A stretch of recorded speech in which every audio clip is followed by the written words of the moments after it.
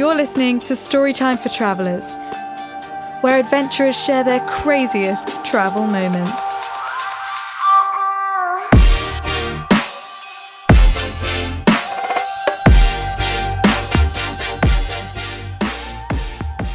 Welcome back to the podcast. Now, this episode is actually the last episode of Series 1.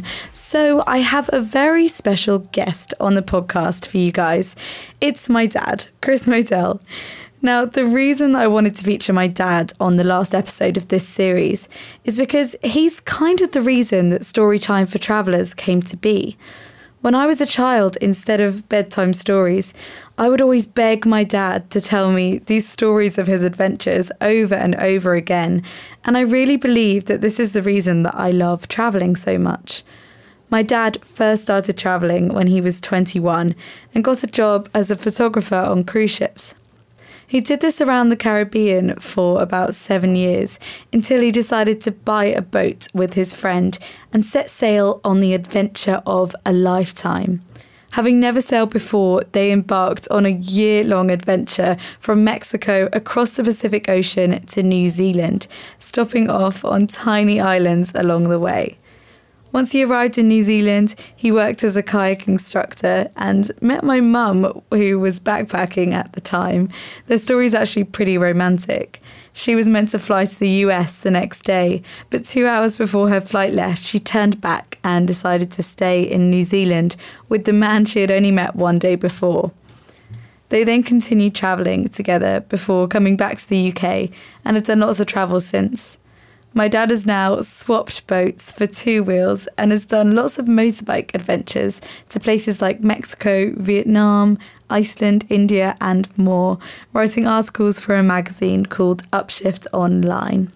In our conversation, we chat being invited to a locals' feast on a tiny island in the Pacific, motorbiking the most dangerous road in the world in India, and having dolphins lead his boat to land on his first Pacific island. And of course, there's loads more. Enjoy.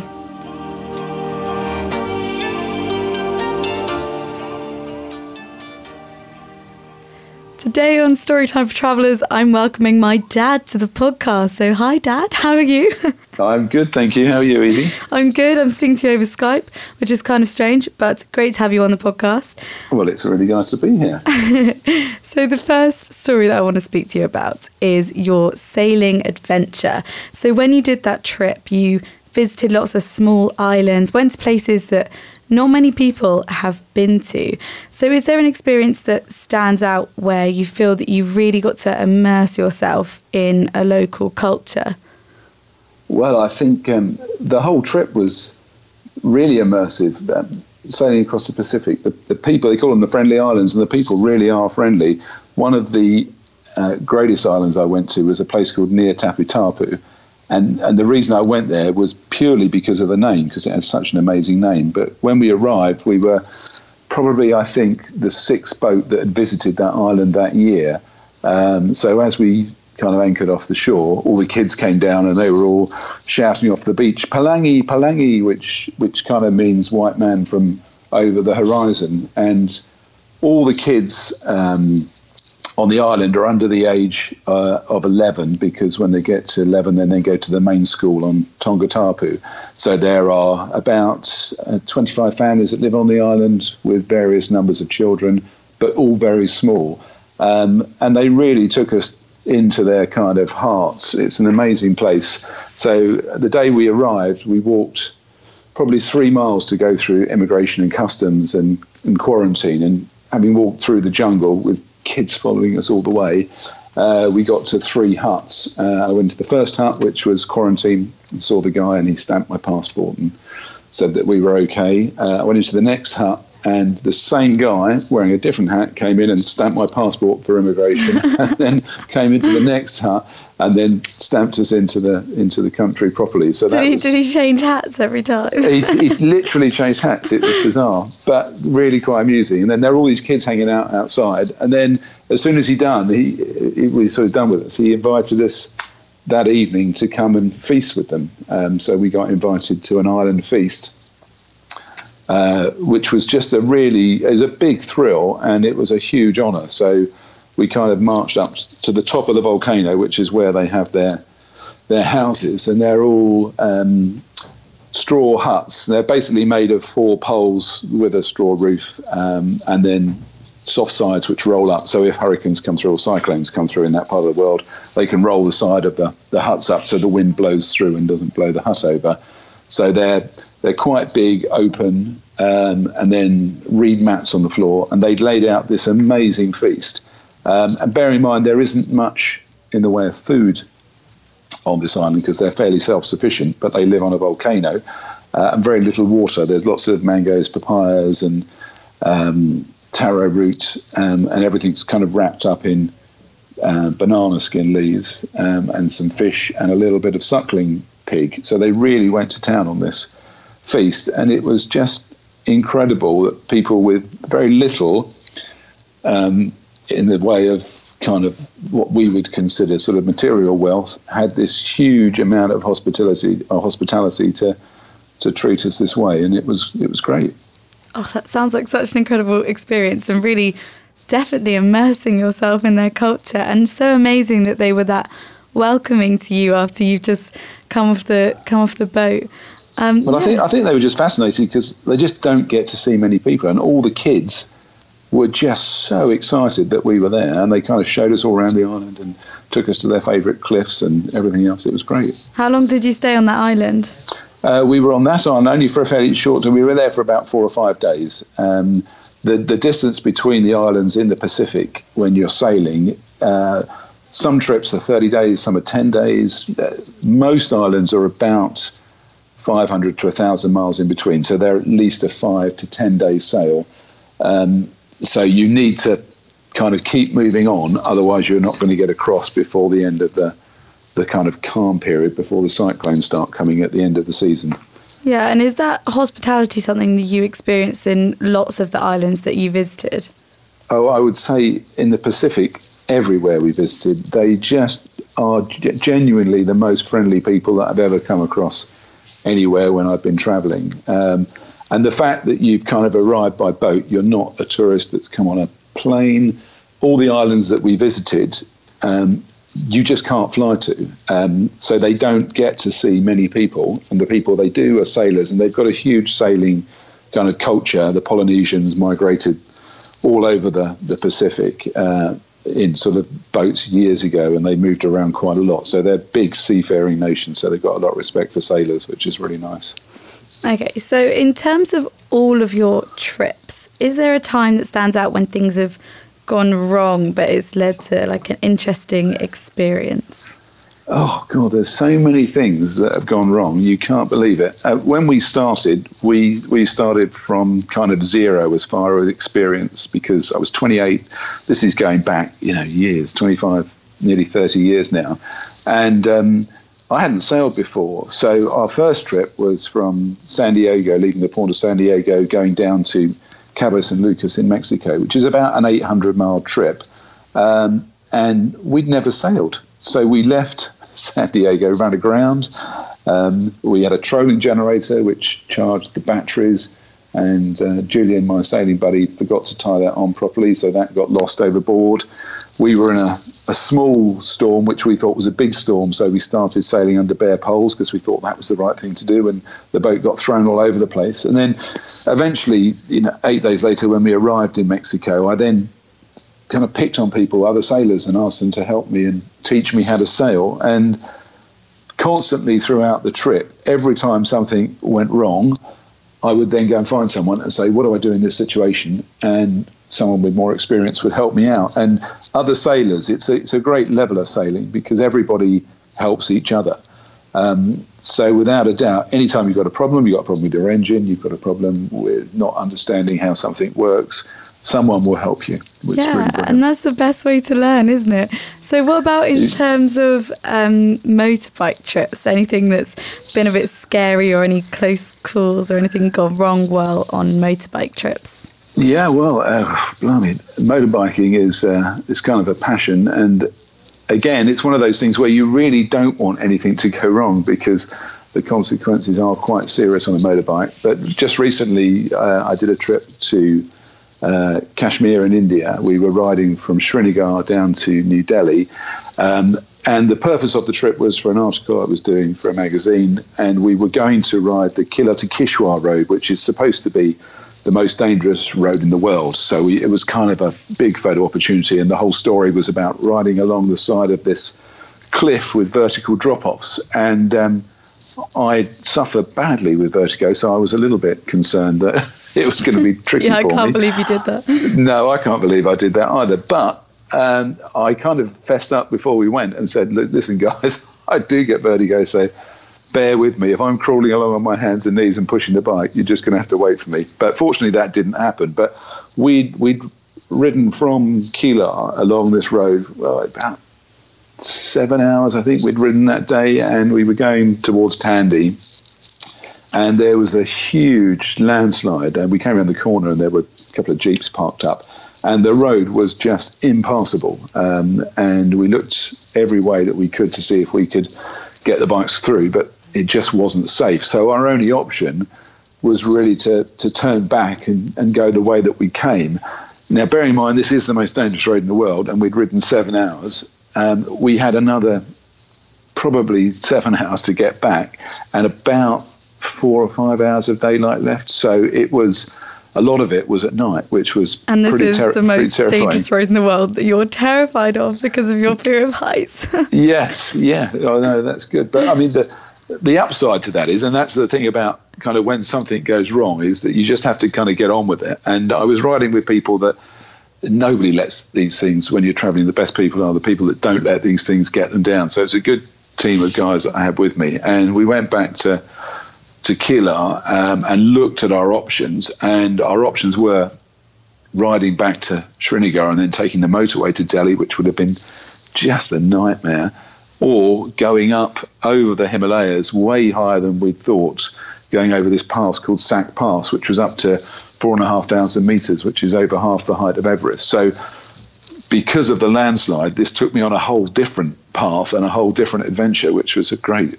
Yeah, and what was Sac Pass like? Tell us about the story of going over Sac Pass. Well, Sac Pass was unknown. It's really high, and we had a guide, Bilal, with us, who's a high altitude mountain guide, but he'd never been that way, so it was unknown to him as well.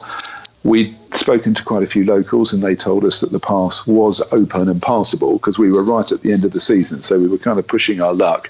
But we didn't have, this is in hindsight, we didn't have kind of emergency camping gear. We didn't have survival bags. We weren't planning on being in a situation where we were high up in the mountains. So we were well prepared in the fact that we had really good gear with us, and we had altitude sickness tablets, etc., but we didn't have some of the survival stuff that I would have liked to have had.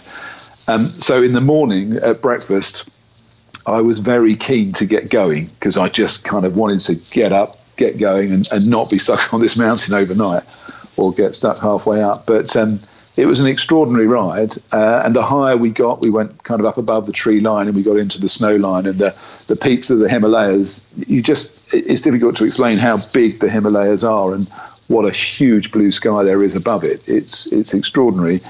And we came across a Sherpa's hut halfway up with a guy who kind of clears the path and feeds a few people who are in need of shelter halfway up the Himalayas. So that was nice to stop there and have a cup of tea in the Sherpa's hut. And then going further up, again, the paths that we were on were not dissimilar to the most dangerous road in the world. They all had fairly big drop-offs on them, so you had to really have your wits about you. One of the downsides to the anti-altitude sickness pills that we'd taken were that they were diuretics, so you want to have a pee all the time. So you're having to stop every half an hour or an hour to have a pee, which is a little bit slows you down a bit. So, but we made good progress, and it was an incredible journey. Yeah, and I think you probably had a better experience of that trip actually going that way because it meant that you had a more spontaneous adventure. Now, on this podcast, we ask all of our guests to share a pinch me moment. So this is a moment when you're traveling where you just look around and think, wow, I can't believe I'm seeing this. So in your trips, can you share one of your pinch me moments with us?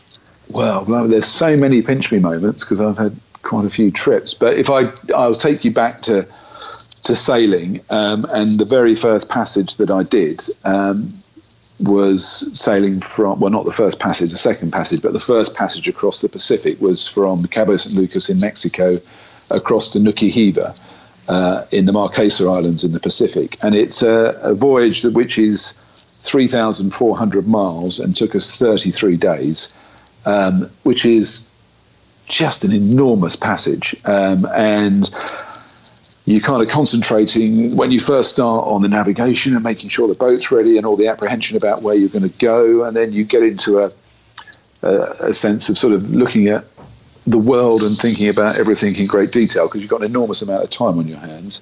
And then when you're getting towards your destination, you're then thinking about arriving in Polynesia for the first time. And I was very, very aware that my navigation back then, although we had a GPS receiver, it was switched off most of the time, and we were navigating off maps that were from 1860, from Captain Cook's time, and there were no electronic maps. They literally were bits of paper that I had photocopied from somebody else. And I was acutely aware that I had to find Nuku Hiva because it was 3,400 miles away from the Pacific, sort of west coast of America, and was in the middle of nowhere. And the morning that we arrived, firstly you can smell the island before you hear it, before you see it on the horizon, because they're very low-lying islands. You've got about an 8-mile kind of view from the top of your sailboat to the horizon, and these islands are quite low-lying, so you can't see them until you're about 20 miles away, but you can smell them before that. How can you smell them? What does it just the smell of land? You can just smell lush green. Your sense of smell is really heightened when you're on a sailboat because there's no pollution in the air. You're just breathing fresh air, and when the smell or the scent changes in the air, it's difficult to explain. Or maybe it was just me looking at the map going, oh, I can see there's an island on the map. I can smell it. I don't know. But as we arrived, I've always had this hammock that I used to string up on the front of my boat, and which is one of the reasons I went sailing in the first place, was to sit in a hammock on the front of my boat. And I was motor sailing towards Nuku Hiva, and we were about 25 miles away. You couldn't quite see it, and I was swinging away in my hammock, and a school of dolphins came up in front of the boat and swam with us for the last 25 miles of our journey, and it was as if they were guiding us into Nuku Hiva. And as the sort of island came into view, they stayed with us, and they stayed with us all the way until we got into Daniels Bay. And to this day, it just sends goosebumps down my spine thinking about it, that these dolphins were in front of my boat swimming along with us, and I was in the middle of the Pacific having sighted land and was about to make landfall in my first Pacific island. So it was a huge moment for me. And one that I'll never forget. Yeah, and often pinch me moments are kind of those moments where you look around and realise what you've achieved and how far you've come. And I guess that's one of those moments where you were like, I'm here, like I've made it.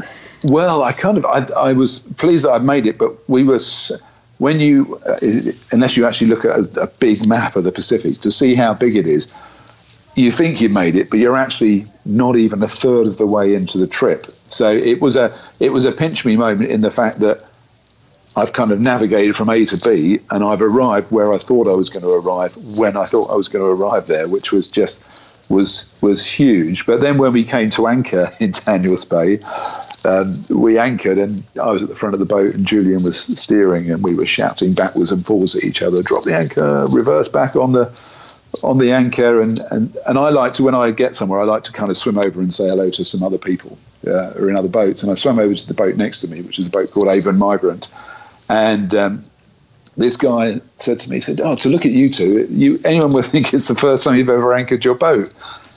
And I thought to myself, do you know, this is the first time we've ever anchored our boat, because all the time that we were in Mexico, we were on a mooring buoy, and it had never occurred to me that we'd sailed, not halfway around the world, but a good distance around the world, across the Pacific, and we'd never anchored before. So everything was a learning curve, everything was new, and it was an amazing time in my life where I just felt totally alive.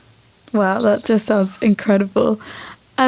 I want to ask a story about a surreal moment in your trip. So, I mean, I guess that's one, but have you got another experience from any of your travels where something just felt very surreal and you were like, I can't believe that I'm like here right now?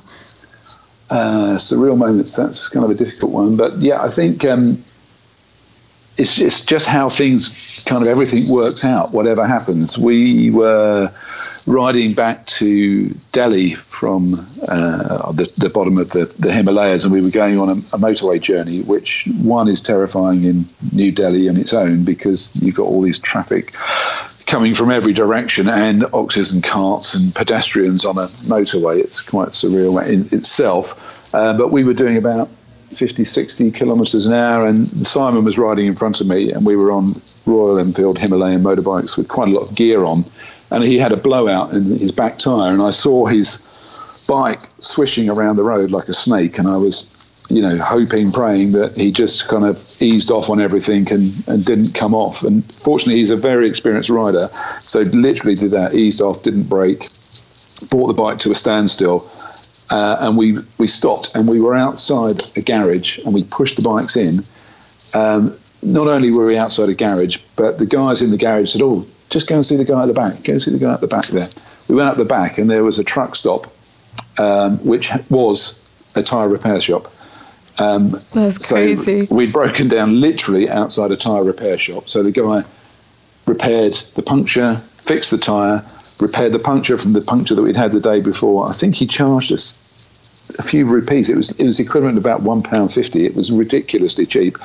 But we were back on the road within half an hour, and it was surreal that we'd kind of had this potential near miss, had a huge blowout, and it was fixed, and we were back on the road within half an hour, although we were riding very tentatively after that because the fear of that happening again was quite real. Yeah, that's just completely surreal. So his tyre literally blew and then he just skidded into a tyre repair shop. That's amazing. Yeah, no, but I think that's just kind of how things work sometimes. So I want to ask you about funny stories. So you worked on cruise ships for 7 years as a photographer. Have you got any funny stories from those times? Funny stories that I can tell you on the podcast? Oh, I don't know about that. There are so many funny stories from cruise ships. That was, again, quite an amazing time in my life. I was very young and having a great time. One of the stories I will tell you, we used to, before I sailed the Pacific, we used to charter a guy's boat every week, a guy called Kevin.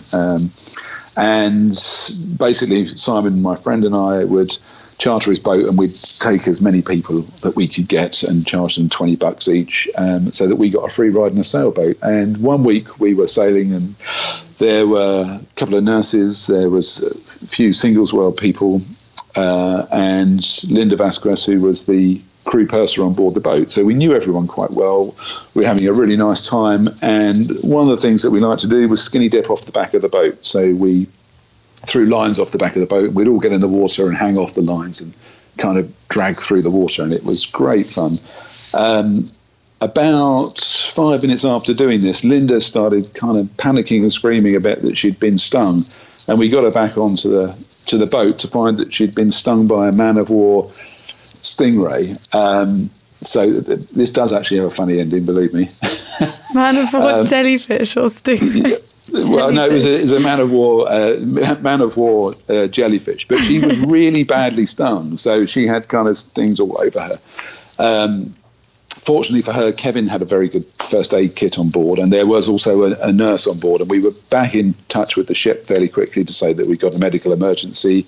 He had some adrenaline, gave her an adrenaline shot. The nurse was taking care of her. And in fact, it was the first time that I'd ever steered a boat. And my job was to steer the boat 5 miles back to the cruise ship. And when we got back to the ship, it's quite a big deal having a medical emergency, because we pulled alongside the ship on our sailboat, and they winched her off on a stretcher up through the side of the ship. So there's lots of passengers watching, and all the crew are kind of there and looking at what's going on.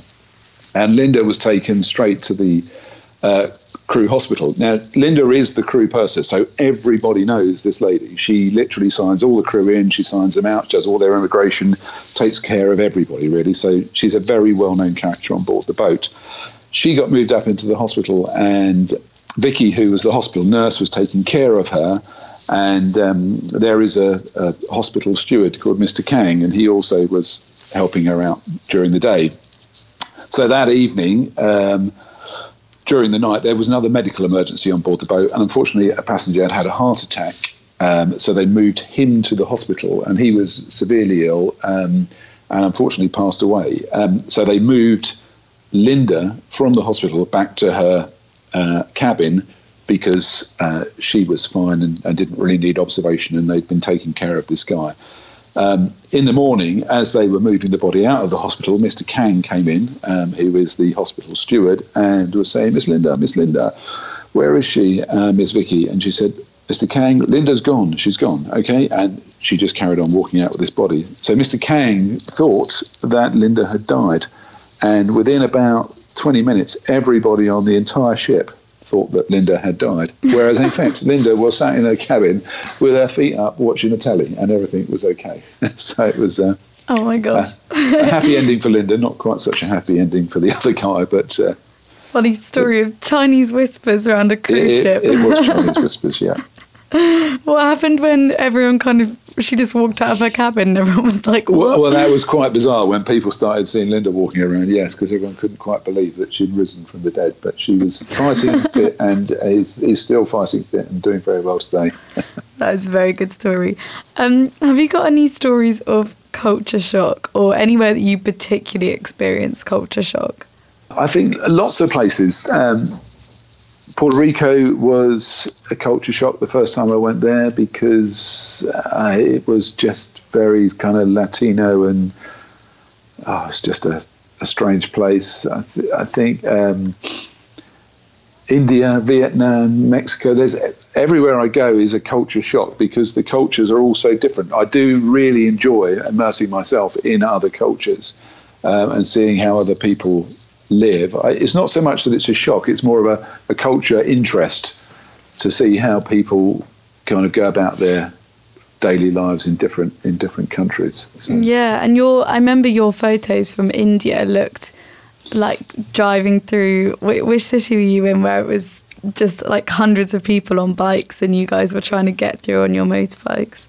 Oh, well, that was actually in Delhi, but the busiest place for motorbikes was Vietnam. Gosh, up in Hanoi, it was extraordinary on bikes, because you're literally 6 or 10 abreast. You've been to Vietnam, so you know what it's like. But it's you are awash, and it's chaotic, the traffic. There are no rules, so you just have to have this kind of little force field bubble around you and your bike, and concentrate on what's happening literally in your peripheral vision in your little circle, and not worry what's going on in the big picture. Unlike most motorists, you don't have to worry about what's happening 200 yards down the road, only what's happening 2 foot in front of you.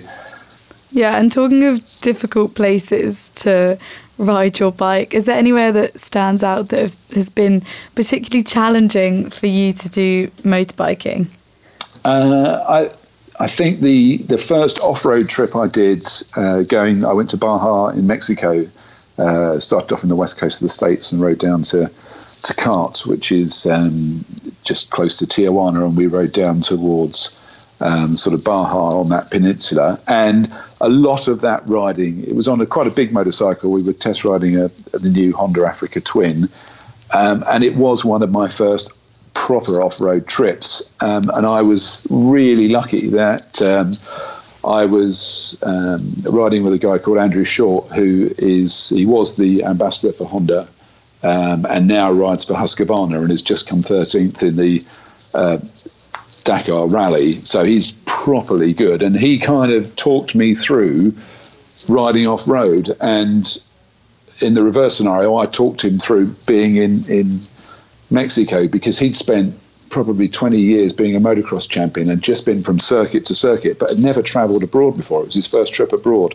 So he was a bit freaked out about being in Mexico, and I was a bit freaked out about riding off-road. So we did a ride to a beach called Punta Santa Carlos, and we were going to camp there overnight. And we didn't leave until about 3 o'clock down this trail, and the sun goes down pretty quickly in Mexico, sort of 5 o'clock on the dot. So we had 35 miles to do in 2 hours. So I had to average 15 miles an hour, which doesn't sound very fast, but it was very technical riding. So you're having to ride quite slowly, and there's a lot of sand, there's a lot of rock, and there's a lot of elevation as well.